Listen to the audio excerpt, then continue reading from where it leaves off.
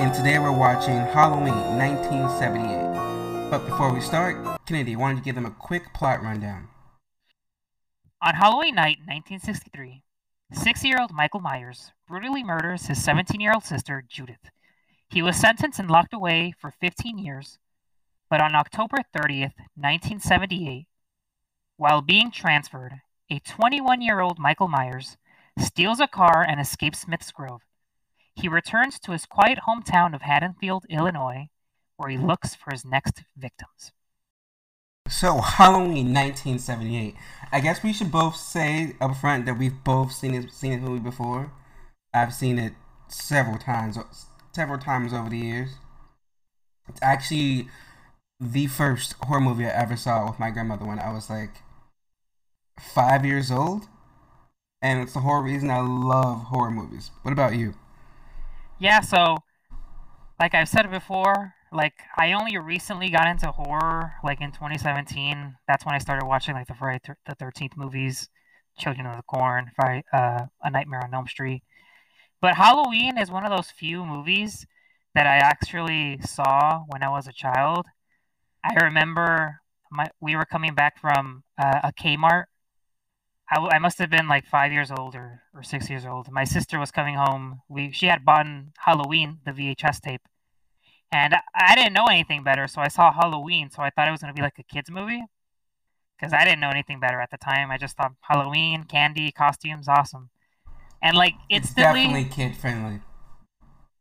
well, compared to it's definitely not as vulgar as like more modern movies, but like I just remember from the moment that she put the VHS tape into like the or CRT TV and the music just hits. I got so scared. I immediately knew like, wait, hold on, what the I was so scared. I was like, what is going on? I remember hiding under our table. I don't know why, but I knew instantly like, oh, this is a scary movie. This isn't what I thought it was gonna be. So yeah, and then ever since then, my biggest fear has always been Michael Myers. Like I could just be sleeping, chilling, like on my bed, ready to go to sleep, and then I just think of Michael Myers' mask, or just him stalking or something, and I have to be on my phone for like half an hour, just like watching random videos to take my mind off it. So yeah, he's definitely a character that scarred my mind. Yeah, I've been hooked since the first movie. I've been hooked since the opening scene. And that's how about the opening scene. It starts with someone's outside and they walk around the house and they peer in and then you see two teenagers making out. You see what's her name? Judith Myers, played by Sadie Johnson, and her boyfriend. And they're making out and they make their way upstairs and the person we're seeing POV style is walking around, walking into the kitchen. They watch her boyfriend leave and he was only up there for like a minute. Like they went upstairs to have sex and he came back down like 2 minutes later. I'm like, did you even take your, like, what happened? But he leaves and then still POV style, we see someone going upstairs. Well, not going upstairs. He went to the kitchen, got a knife. We saw them pick up a mask, put the mask on, and I love the little like how they made put the mask over the camera. That was a Yeah. cool. And then they make their way upstairs, and when they walk into the room, she just screams, naked, getting stabbed nakedly. But I love how the entire time the killer is watching the knife and not watching like the person that he's killing. Hmm. And then we watch the person walk out, and we see these two people pull up in the car. They approach and take off the mask, and it's a little kid. It's 6-year-old Michael Myers, played by Will Sandon. And I was like, holy shit! It was a kid who just murdered his sister. I imagine how audiences at that time felt, because obviously, like the promotional work, like obviously at that time, like people couldn't use YouTube to watch trailers or something. So I wonder if people saw like, oh, is the killer in this movie dead ass a little kid? Well, I saw the And trailer, and the trailer for the movie is it doesn't show any of the opening scene with little Michael and Judith, and then It it shows when Lori's like banging on the door and it's like Tommy let me in and he's behind her. They show Mm. that. They show when Tommy sees him carrying the girl from the garage to the house. And then they like that last part of the movie where it's just like Michael breathing heavily and like showing all the different places. That's the trailer. So it's very Oh, okay. so back then when trailers pretty much showed you nothing is what it's how I prefer it. It like showed you enough to be like, oh shit, but they didn't like show you too much. And I was gonna say, well, the concept of a killer kid wasn't like new. I mean, The Omen had already been out for like 2 years before Hmm. Halloween came out, and that was a killer kid. Not to mention, I'm pretty sure there had to be other movies where like there were like murderous devil children before Halloween. No, yeah, I'm sure. But I'm I mean, pretty. I'm not sure. I'm not sure when Children of the Corn came out. If it came out I before think Children of the Corn came out after. 'Cause Children of the Corn, Linda Hamilton. No, I think that was probably after, right? Children. Was it? I think actually think that was like. Oh, it was. It was 84. Okay. 84. But then we go from that, and then we flash to. Is that when we flash to Loomis? We flash to Loomis in the car, and he's driving You ever with done the anything like this nurse before? on their way to pick up Michael from the mental institution. To be honest, when I first saw Dr. Loomis, played by Donald Pleasance, I was like, oh my god, what is Blofeld doing in this movie? I never actually seen. Is that from Goldeneye or No, that's not Goldeneye. Doctor No? That's also not Doctor No. Doctor No was the very first James Bond movie. I Wait, thought so I thought you watched all the James Bond movies. Have you not watched all the James Bond movies? I only seen the more recent ones. It's Thunderball. Because Thunderball is the first time you see. Um, I think it's Thunderball. It might not be Thunderball. Now I feel dumb, but I could have sworn it's not Thunderball. But I that think. movie came out before Halloween then? Yeah, he was already known as being um Blofeld before. Mm. Yeah. He was Blofeld, and You Only Live Twice. You Only Live Twice was the first time you actually saw Blofeld because and he wasn't in the first one, and then in movie 2, 3, and 4, you only saw like his hand stroking the cat, no face. So in You Only Live Twice was the first time you saw Blofeld, and that's Donald Pleasant's only time playing Blofeld. But he's like who everyone thinks of when they think of classic Blofeld. You Only Live Twice was the first time you saw Donald Pleasance as Blofeld. That was the fifth James Bond movie. It came out in 1967, so pretty much a whole decade before he became Dr. Loomis. And I Oh, a was whole decade. Oh, and I was damn. like, Then, yeah. Jesus Christ, that's Blofeld. Which I didn't know when I watched the movie originally, but having recently within the last like 6 months, actually no, last year during the pandemic, I watched all main James Bond movies. I didn't watch the two like non-canon ones. What role is Donald Pleasance more famous for? For Blofeld or for Dr. Both. Loomis? It's both. They It's always. equally. It's equally both. Even though he's only Blofeld once, he's the most iconic. His one-two punches. Actually, he has three roles. It's he was the president and the Escape from franchise, and then he was Dr. Loomis and he was Blofeld. Those are his three main recognitions. Oh, cool. Yeah, for me it's just Loomis because I haven't watched as far back as those John Bond films. But Well, we're going to be watching them at some point for this podcast, so hmm, get ready. But only the main ones. I don't. We don't have time to watch those. That one weird Casino Royale movie or that other never Never something. Never Say Never Again. We don't have to Yeah. watch those two. No. But then he's in the car, so we see Pleasance.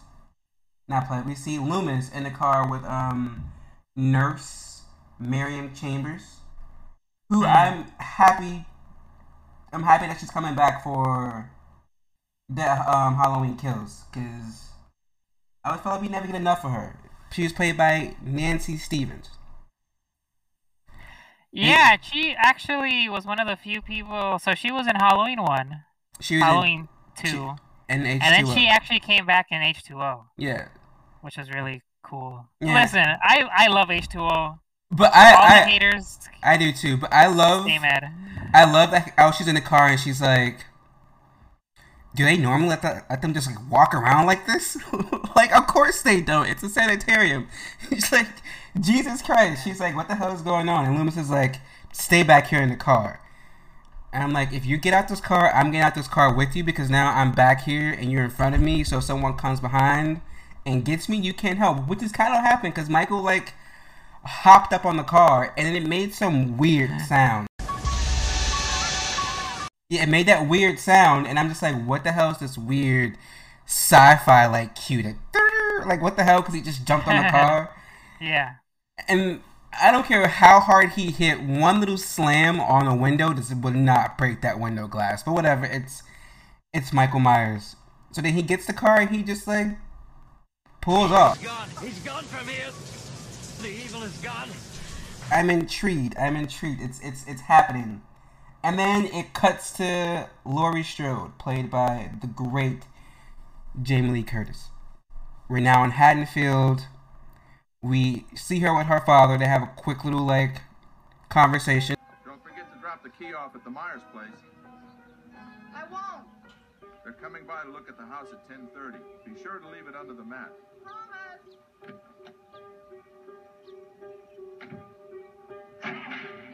And then we never see her father again. Like, ever in this entire series, we never see her father. The Strodes, right? And we never see her mother at all, depending on which version of this movie you watch. If you watch the original theatrical version, you never see her mother. If you watch the made-for-TV version, they add some, like, weird flashback clips in there, which helps you when you're watching Halloween 2. But I won't give everything away now. So, when you first... Which, by the way, I still have yet to see, like, the TV version. It just gives you... It just has a couple more clips to help set up the twist in part 2. Oh. That's it. Cause so were those... those were added while they were filming part 2. Part 2? Oh. Yeah, because they had just, like, given people the rights to have it air on TV. But since they had to cut out most of the nudity and most of like the some of the blood and violence, they had to like add more stuff to like give it the actual runtime. Yeah. Okay. Yeah, I heard that they had to add scenes for the runtime, but I didn't know it was because they cut out other stuff. So when you first meet Laurie, what were your thoughts? Did you think like, okay, this is who we're gonna be following? Yeah, I mean, in hindsight, you think of her as like the badass final girl survivor. She's shy. All the tropes. You know, she's shy. Does it like wants the to go tropes to the prom. that started with this movie? Did it actually like? Yeah, most of the tropes that happened start with the movie. Because before this, it was just everything was gothic horror movies like Dracula, Frankenstein. Oh, okay. And then you had like Texas Chainsaw Massacre, but all those kids sucked in the original Texas Chainsaw Massacre. They were all pot smoking, super sexual. The one person that I thought you were supposed to feel sorry for, which was the guy in the wheelchair, he was a dick. And he was annoying. No sympathy for that guy. So everyone in there was like no like archetype. Everyone was like ass. Oh, and the Texas Chainsaw. Yeah, I feel like Yeah, and then with Psycho, there was no one to like latch onto besides Norman Bates in Psycho. So yeah, this was the first time where all these came together or came from essentially. But yeah, definitely Laura's character is I feel, in my opinion, a lot more relatable than the other students that just want to have sex and stuff and And see, drink now beer, do I drugs. find them more relatable because I was that guy in high school. Well, yeah, because that's you. Yeah, But and there I are knew us people, introverts. and I knew people who were like that in high school. But then to that same thing, I knew people like Laurie Strode because that was you in high school. Yeah, well, But it was me. when I first saw Laurie, I thought she's gonna die right here because up until that point, I thought it was all gonna be told from Michael's point of view. We're gonna be watching him kill and stalk people. I thought it was gonna be like we followed Michael killing people, and then we followed Loomis hunting him down. That's what I thought we were gonna be getting. And then Yeah. I was like, oh no, it's it's actually there's a final girl involved. This is a 3-part story, not a 2-part story. Okay, now then it finally set in, and then nothing really happened. I was kind of they showed some stuff with you meet the people she's babysitting. Now you meet little Tommy Doyle, played by Brian Andrews. You meet Sheriff Brackett, played by Charles Cypher. You meet Annie Brackett, played by Nancy Loomis. You meet Linda Van Der Cloak, played by PJ Souls, who I'm a big fan of. I think I've seen most of PJ Souls' movies. She's been in a bunch. She's Linda. Yeah, she's Linda. I think you might have come across some PJ Souls movies and just did not know it was her. I know I've seen some PJ Souls movies because I watch a lot of 80s movies, so I've seen her in Rock and Roll High School. I've seen Breakaway. I've seen The Devil's Rejects. I've seen Tooth Fairy. I've seen Halloween 2018. She was in that movie. I mean, she was the teacher in the classroom. Oh, really? Mm-hmm. Dude, I did not know that. Quick little cameo. But yeah, I mean, because she doesn't really look the same, so they definitely got away with having her in a cameo. Dude, I had no idea. Yeah, so you meet all these characters and their boyfriends, and you kind of follow them around. I mean, then you the same time you're meeting Laurie and her friends, you're seeing Dr. Loomis. He's making calls and he's like, we have to find Michael. He's going back to Haddonfield, and he comes upon a dead body. Michael took his clothes, his famous mechanic suit.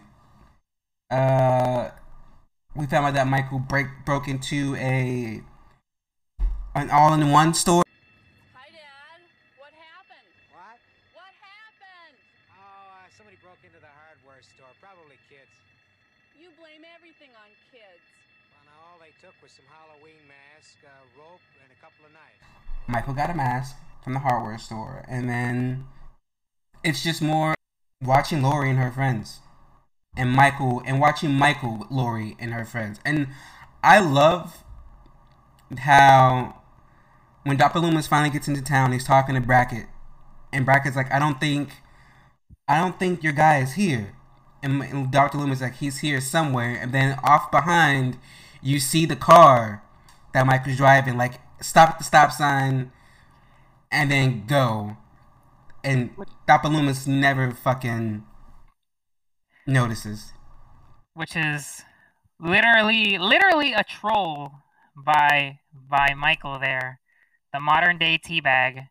I guess that scene was there. I think I've seen people talk about how like that's just kind of there to show that Michael's always watching. He's always lurking in the background, and you never know. But yeah, I had a thought in my head, and the fact that he can drive, and even though he's been locked up since he was like 6, and Loomis is like, Sam Haddonfield is 150 miles away from here. Now, for God's sakes, he can't drive a car. He was doing very well last night. Maybe someone around here gave him lessons. Which is a throwaway line, but they bring it back further down in the franchise, which I was like, okay. My man's is actually using his blinker and stopping, you know. Well, if you were a criminal on the run, you wouldn't want to draw attention to yourself by being a crazy driver. Like, you follow all the rules when you're on the run or trying to be incognito. You know, come to think about it, I can see why people kind of complained about that. It is kind of dumb. I mean, it's the last thing to worry about, but it is kind of like, yeah, how does he know how to drive so good? It took them a decade and a half, but they finally explained it. Well, they don't explain it, but when you get to part 6 and you figure out, you get sort of an explanation. You're like, okay, well, this person obviously taught him how to drive because they were with him. So, but then after spending a whole Halloween day stalking Laurie and her friends and avoiding Loomis, we finally get to Halloween night, and Laurie's babysitting Tommy Doyle, while her friend Annie is across the street babysitting Lindsay Wallace, played by Kyle Richards, who is also going to be reprising her role in the new Halloween Kills. And their friend Linda has a date with her boyfriend Bob, and they're all going to like meet up and everything. My favorite, yeah, but actually I skipped a part. But my favorite part is when the three girls are walking and they see Michael in the distance, and Laurie's like, "What's that?" But then, by the time Annie and Linda look up, he's gone. He was standing right there. Poor Laurie. Scared another one away. Which gives more to his like creeping and disappearing act, which I love throughout the movie. Well, even earlier, right? When Michael and Lonnie encounter each other. Oh yeah, he, because they were picking on Tommy. They made him break his pumpkin, and then Lonnie runs, and then he grabs Lonnie. Lonnie will also be in the new Halloween Kills. His son was in Halloween 2018. Yeah, his son was Allison's boyfriend. So, yeah. So I assume we're gonna see more of that. And I've already seen something. I won't say, but I've already seen like set stuff from. I haven't. I saw the first 15. If I saw the first like minute of the trailer and it stopped because I was like, this already told me too much. I haven't read any besides knowing who's going to be in it. Actually, yes, I agree with you. I think I would have liked to have not known as much. I only saw when the first fireman approached. I didn't see anything after that. I was like, nope, I'm good. I don't want to know what happens next. So I don't know. Besides knowing who's going to be in it, well, the fireman thing. I thing. I think that was kind of expected because it's like, well, their firefighters are going that way, and he has to escape, so it kind of makes sense that he's gonna do his thing. Yeah, but besides that one, the rest, like you said, like they show way too much. Like you could clearly. That's why I don't watch I watch teasers and that's it. I never watch a trailer. I can't. Yeah. Unless I'm in theaters and I have no choice, I never watch trailers because they give away too much nowadays. So I only saw when the first fireman like reached to help him, and that was all I saw. Oh, so you haven't seen the full trailer? Okay, nope. So yeah, I won't say anything. I never will. I only watch the trailers after I watch the movie. After you see the movie? Oh, you're... Wait. And then we go to... Well, Laurie's now with her friend Annie, and they're talking about a dance and everything, and Annie's trying to set her up, but she's like, I would rather go with Ben Tramer. And they talk about Ben Tramer, and then it's dropped. And no one mentioned of Ben Tramer until later on in the movie. Because then we're down there babysitting again, and Laurie's still kind of like on edge about what she saw. Because now they're babysitting, and Loomis is still looking for Michael all the time. I mean, he's going to the graveyard where they found that he took his sister Judith's gravestone, which they never really explained why he did that, but that happened. He went to the hardware store. He's just been around, just like looking for him, but nothing's happening. Mm-hmm. And then, okay, so now it's Halloween night, and the girls are babysitting. But while they're babysitting, we see Dr. Loomis is back with Sheriff Brackett, and they go to the old they go to Michael Myers' old house, which is abandoned, and it's like a creepy house in the neighborhood. But it definitely has a very creepy vibe to it, right? The music is like very somber and creepy. So basically, they head into the house. They see the dead dog, or a squirrel or whatever. I guess it was a dog. It was a dog. There was like also like a little fireplace going, so he got a little cold. So it looks like Michael still gets a little chilly too sometimes. But yeah, there's definitely a very creepy vibe to the house. I mean, if you were in their shoes, like, you don't know if Michael is still in there, because you know this dude is like no noise, you know, stalks you from the closet, waiting to jump. And because the fire is still going, he's probably, you never know like when exactly did he leave. Yeah. And then that's when you get it, when they reach the second floor, that's when you get the jump scare. Startles Loomis, because then he takes out like his revolver. Yeah. And it's when they enter Judith's bedrooms when Loomis tells Brackett all of Michael Myers' history. I met this 6-year-old child with this blank, pale, emotionless face and the blackest eyes, the devil's eyes. I spent 8 years trying to reach him, and then another 7 trying to keep him locked up, because I realized that what was living behind that boy's eyes was purely and simply evil. And then after that speech, which I have to say, the most iconic speech in the entire movie. The entire franchise. And the entire franchise. The way he looks, the way he says it, and then when they cut to like Brackett's reaction shot, it's like, this is deep. I mean, that speech like kind of lets the audience know, like, Michael's not to be Michael fucked Myers with. isn't any regular person. He's the Shape, because at this point, I mean, in this movie, he's still referred to as the Shape. He's not Michael Myers. Then we just go back to the Doyle house. Laurie gets a call from Annie, and they're talking about how Annie just matched her with Ben Tramer. You know, she did a little matchmaking. Laurie is nervous but excited, but you know, she hangs up. And while during all this, during the whole conversation, Tommy looks outside and he sees the Shape.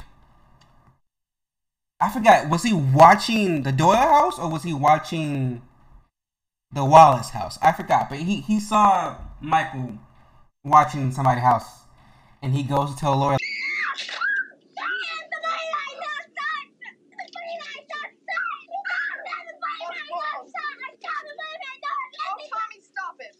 Yeah, typical teenage people skepticism. Yep. Like, I don't believe you at all. And I told you this when we were watching it last night. This entire time, Tommy was seeing everything, but no one believed him. And if Laurie believed him just once, most or all her friends could still be alive. I wonder if that'll come up in the next movie. I wonder if he'll be like... I feel like he should say something like, well, bitch, I told you I saw the boogeyman at Lindsay's house. I told you I saw him again, and you didn't believe me. You could have saved Annie. You could have saved Lindsay. You could have sounded the alarm a long time ago. So then, speaking of Lindsay's house, we go to Lindsay's house where Annie's at, watching her. Annie's like making popcorn for Lindsay, and she spills butter on herself, and she has to go all the way to the garage to do her laundry. Which I'm like, you're in the Midwest, so why isn't your laundry in the basement? But then I remember, yes, this movie is set in Illinois, but it was filmed in California, and because California has earthquakes, they don't have basements. Oh, really? That's why they don't have basements? Yeah, would you want to be in a basement during an earthquake? Everything's going to fall on top of you. That's why. On top of you? Yeah, I can see that. Yeah, they don't have basements because of that. There's no basements allowed. They barely have underground parking garages for that same reason. So she's doing her laundry, and while she's doing her laundry, we see. Well, she locks herself into the laundry room, and we see Michael like in the background outside of the laundry little garage area, and then when you're looking at her, he just keeps looking, but when she turns around, he's gone. and she climbs out the window, and I'm thinking, oh my god, he's gonna get her then. But she gets stuck. I'm like, she's stuck. This is a perfect opportunity. He's gonna get her. But he doesn't. Except we go back into the house where Annie's boyfriend calls, and Lindsay picks up the phone, and then Lindsay runs out to go get Annie, and she helps Annie get unstuck from the window. And I was like, why didn't he kill her then? But I guess her being trapped like a mouse wouldn't have been fun for her. He wasn't able to set it up the way he wants to be, so it wouldn't have been a fun kill for him. I think he likes to enjoy the chase. It's just simply a brilliant sequence because it's meant to make you think like, oh, he's gonna kill her here at any point. It's literally set up so for him to kill her here. But it works to just continue to build tension. Shows that Michael is kind of likes to play around before he kills. He likes to set the scene. People. Her being stuck in the window wasn't by his design. That's because she was dumb. But later when she drops off Lindsay at Tommy's house, so Tommy and Lindsay can be together, and so Laurie can watch them both, and she's able to like sneak off with her boyfriend. She goes to the garage to open the car door, but it's locked. She doesn't have the keys. She then goes back into the house, find the keys, and here I'm like, okay, she's gonna die here. But no, she finds the keys, she goes back into the garage, and she reaches for the door and it opens. And right there I'm like, Jesus, no. You don't remember that the whole purpose of why you went to the house because the door was locked, but now it's open? This is a red flag. But she doesn't. She gets in the car, closes the door, and notices that there's fog because someone's been breathing inside the car, and before she has a chance to actually think about it, he pops out and get her. Now, if I'm not mistaken, this is like only the third kill of the movie, but this is only the second one we saw on the screen, right? No, yeah, it is. Yeah, because we saw him kill Judith, and then with the mechanic, we never actually saw the mechanic besides like his legs, but we didn't see him kill the mechanic. So yeah, Annie's the third kill in the entire. Annie's the third kill. In the second one that we see, and that was. I didn't feel, because they were setting up all the tension and all the little like jump scares. I never felt bored or like waiting for the kill. It was like a. Oh wait, no, he does have 4 kills because he kills the dog. Remember? Are we counting the dog? Yeah, we're counting the dog. Okay. That makes it. It's 5 then because he killed Lindsay's. It's a dog. I don't know what breed it was. He killed Lindsay's dog, but he also ate a dog before that, so it's 5 then. If we're counting the dogs, it's 5. Those poor dogs, man. He ate one and just killed the other one because it was barking too much. Literally, just choked the hell out of it. We were joking while we were watching it. This dude has like 200 pounds of like grip strength. He has to have something. It was like no struggle at all. He was working his ass off at the sanitarium. He was preparing for this. Yeah. But meanwhile, Loomis is still watching over the Myers house. Lonnie, his friends like pop up and trying to like dare each other to go in. And as we get the next famous line. Hey, Lonnie, get your ass away from there.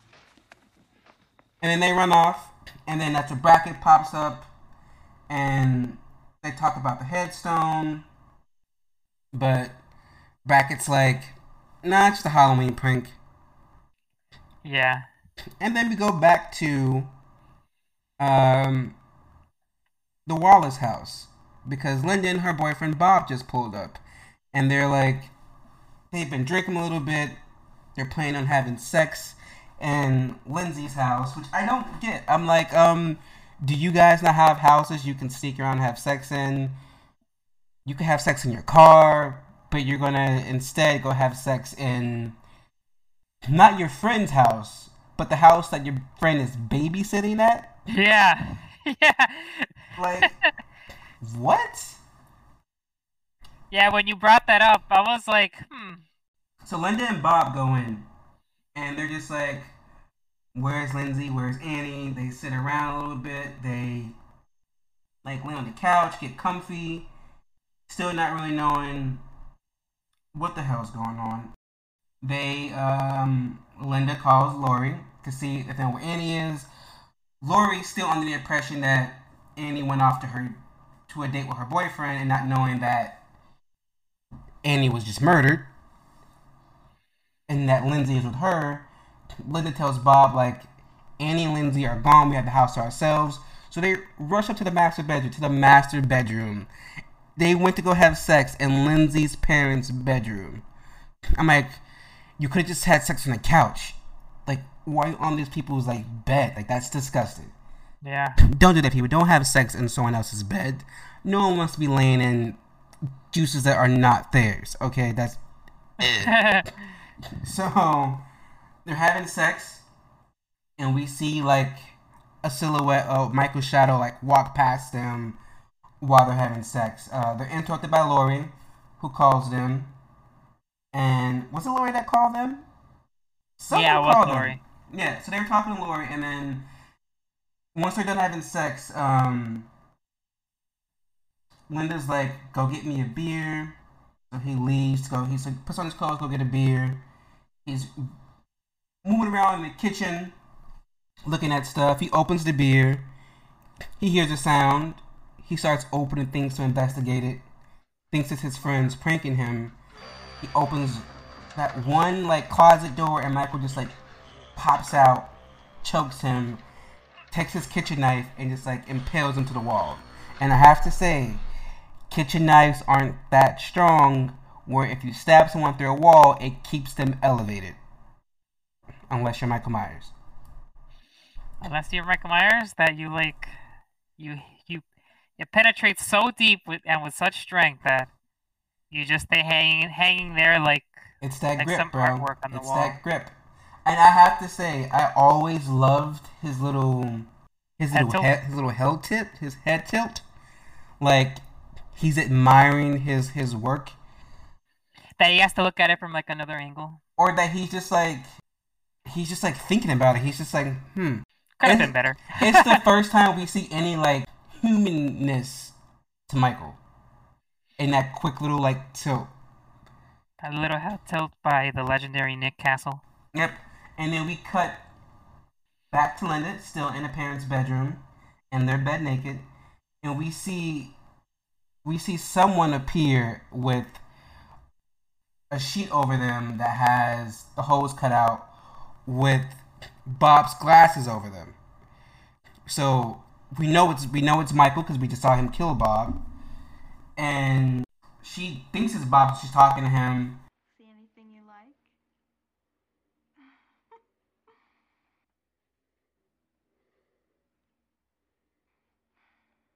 What's the matter? Can I get your ghost, Bob?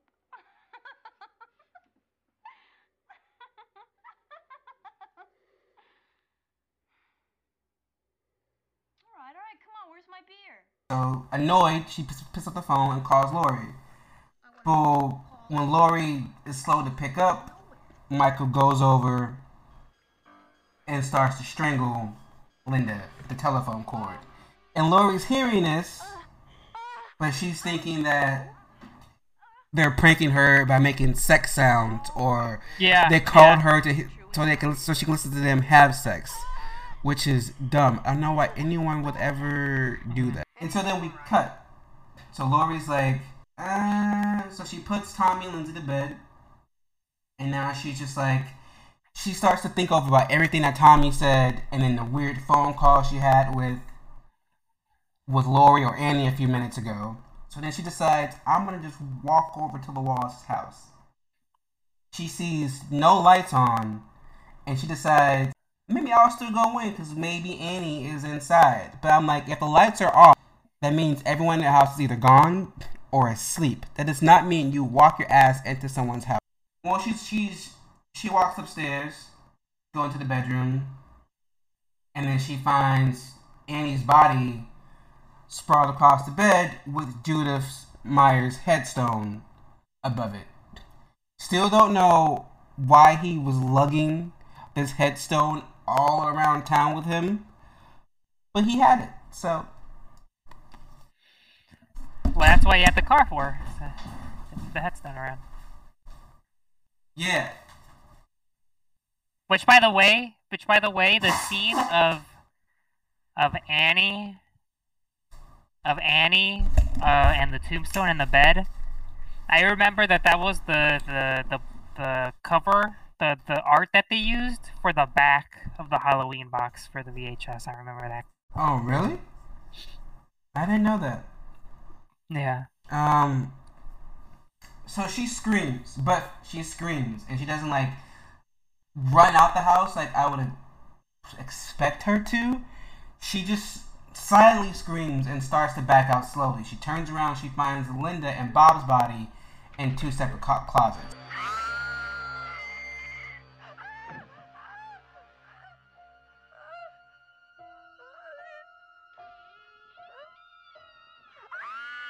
Well, now, she runs to the hall, and Michael just like appears and slashes her on the arm, and that's which, when, by the way, he appears from the shadows. Yep. So you that cool scenes when she's just backing up, and the first thing you see is his like white mask against like the dark black backlight, and that's like a perfect shot. So yeah, now they're like fighting each other.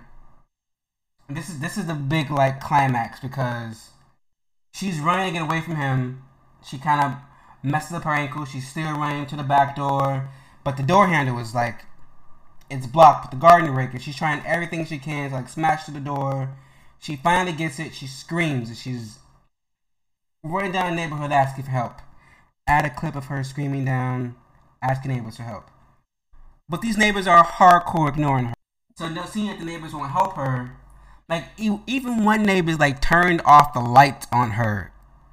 That was disrespectful. So now she's running back to the Doyle's house, but Michael's like walking behind her. She's banging on the door. She can't find her keys.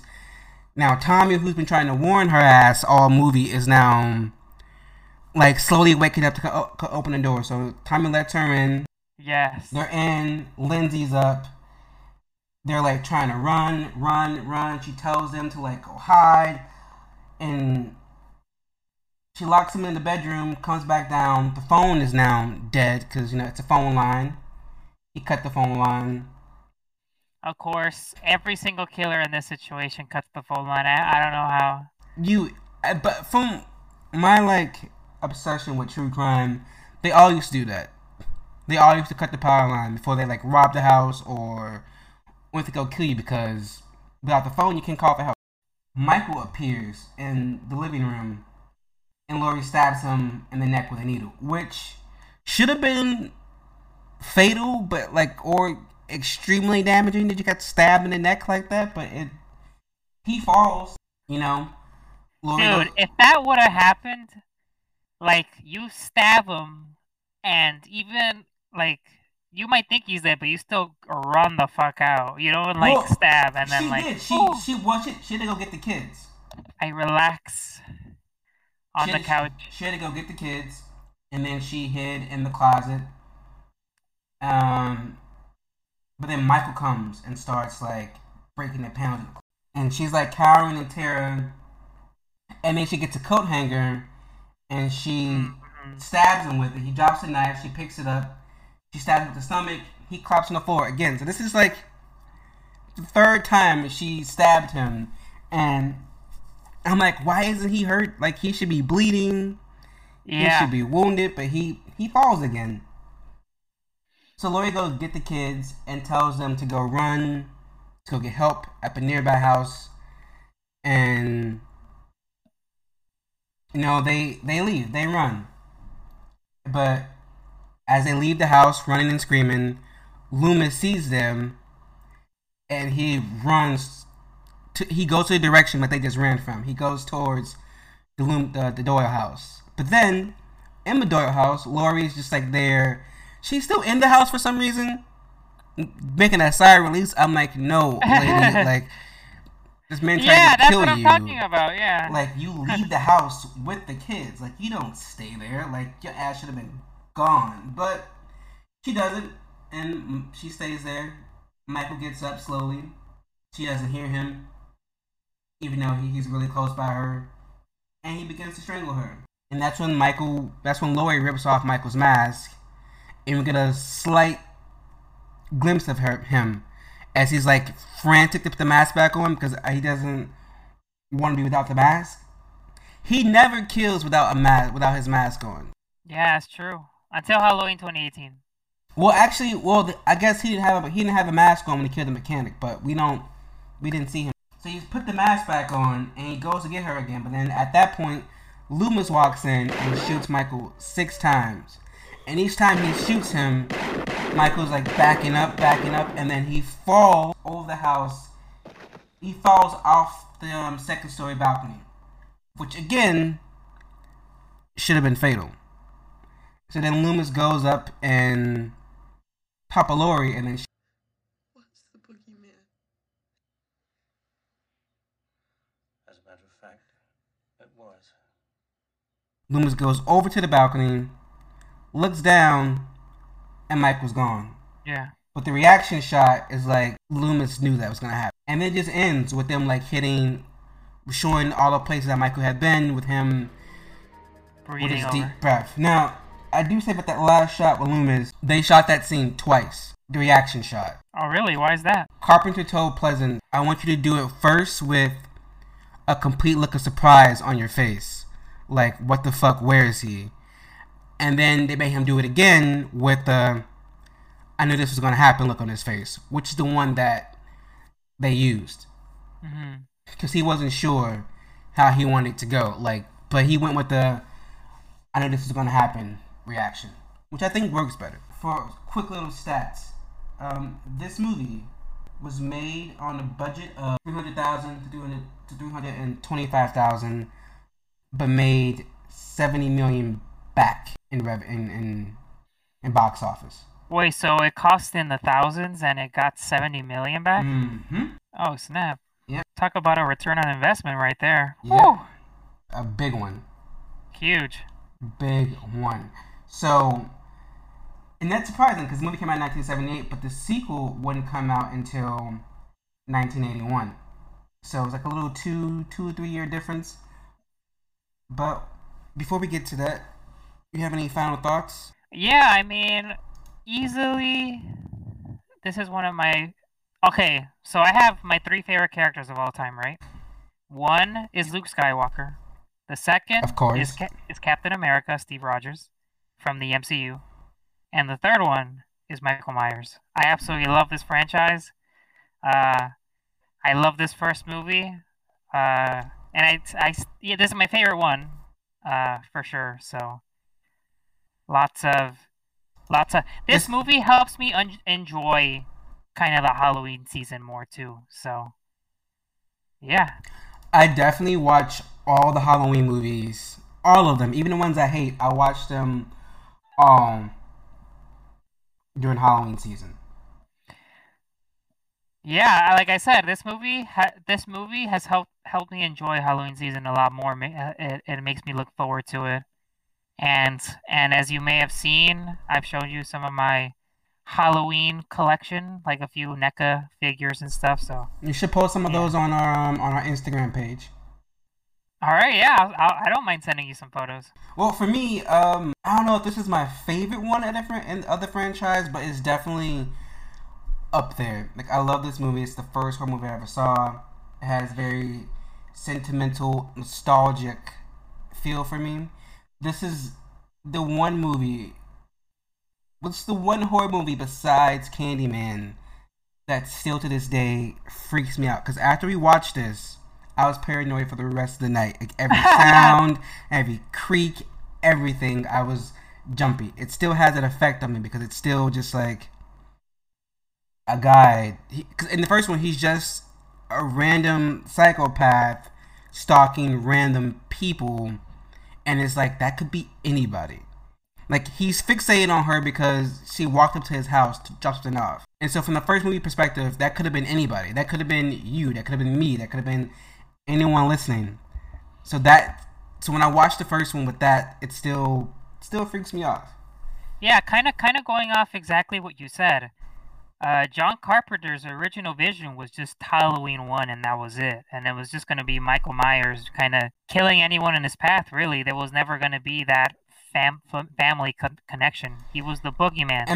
In my research for this, I found out that John Carpenter had a movie that he made way before this one that was kind of similar to what became Halloween. I forgot what it was called, but I do remember that it was about this guy who was stalking this woman, and he would like watch her with a telescope.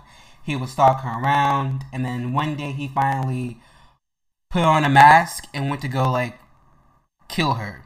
Oh, snap! But she fought back.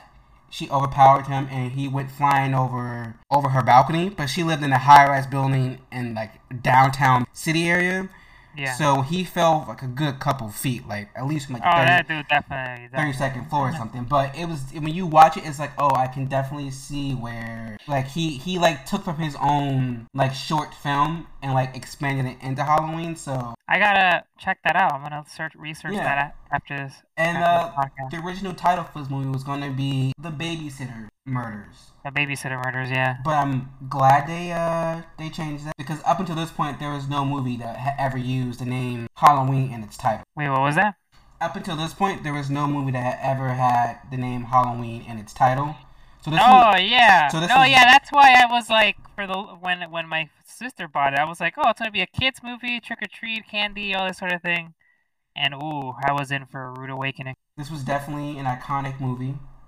It still is, always will be. Kicked off the career of Jamie Lee Curtis, who went on to become a noted scream queen.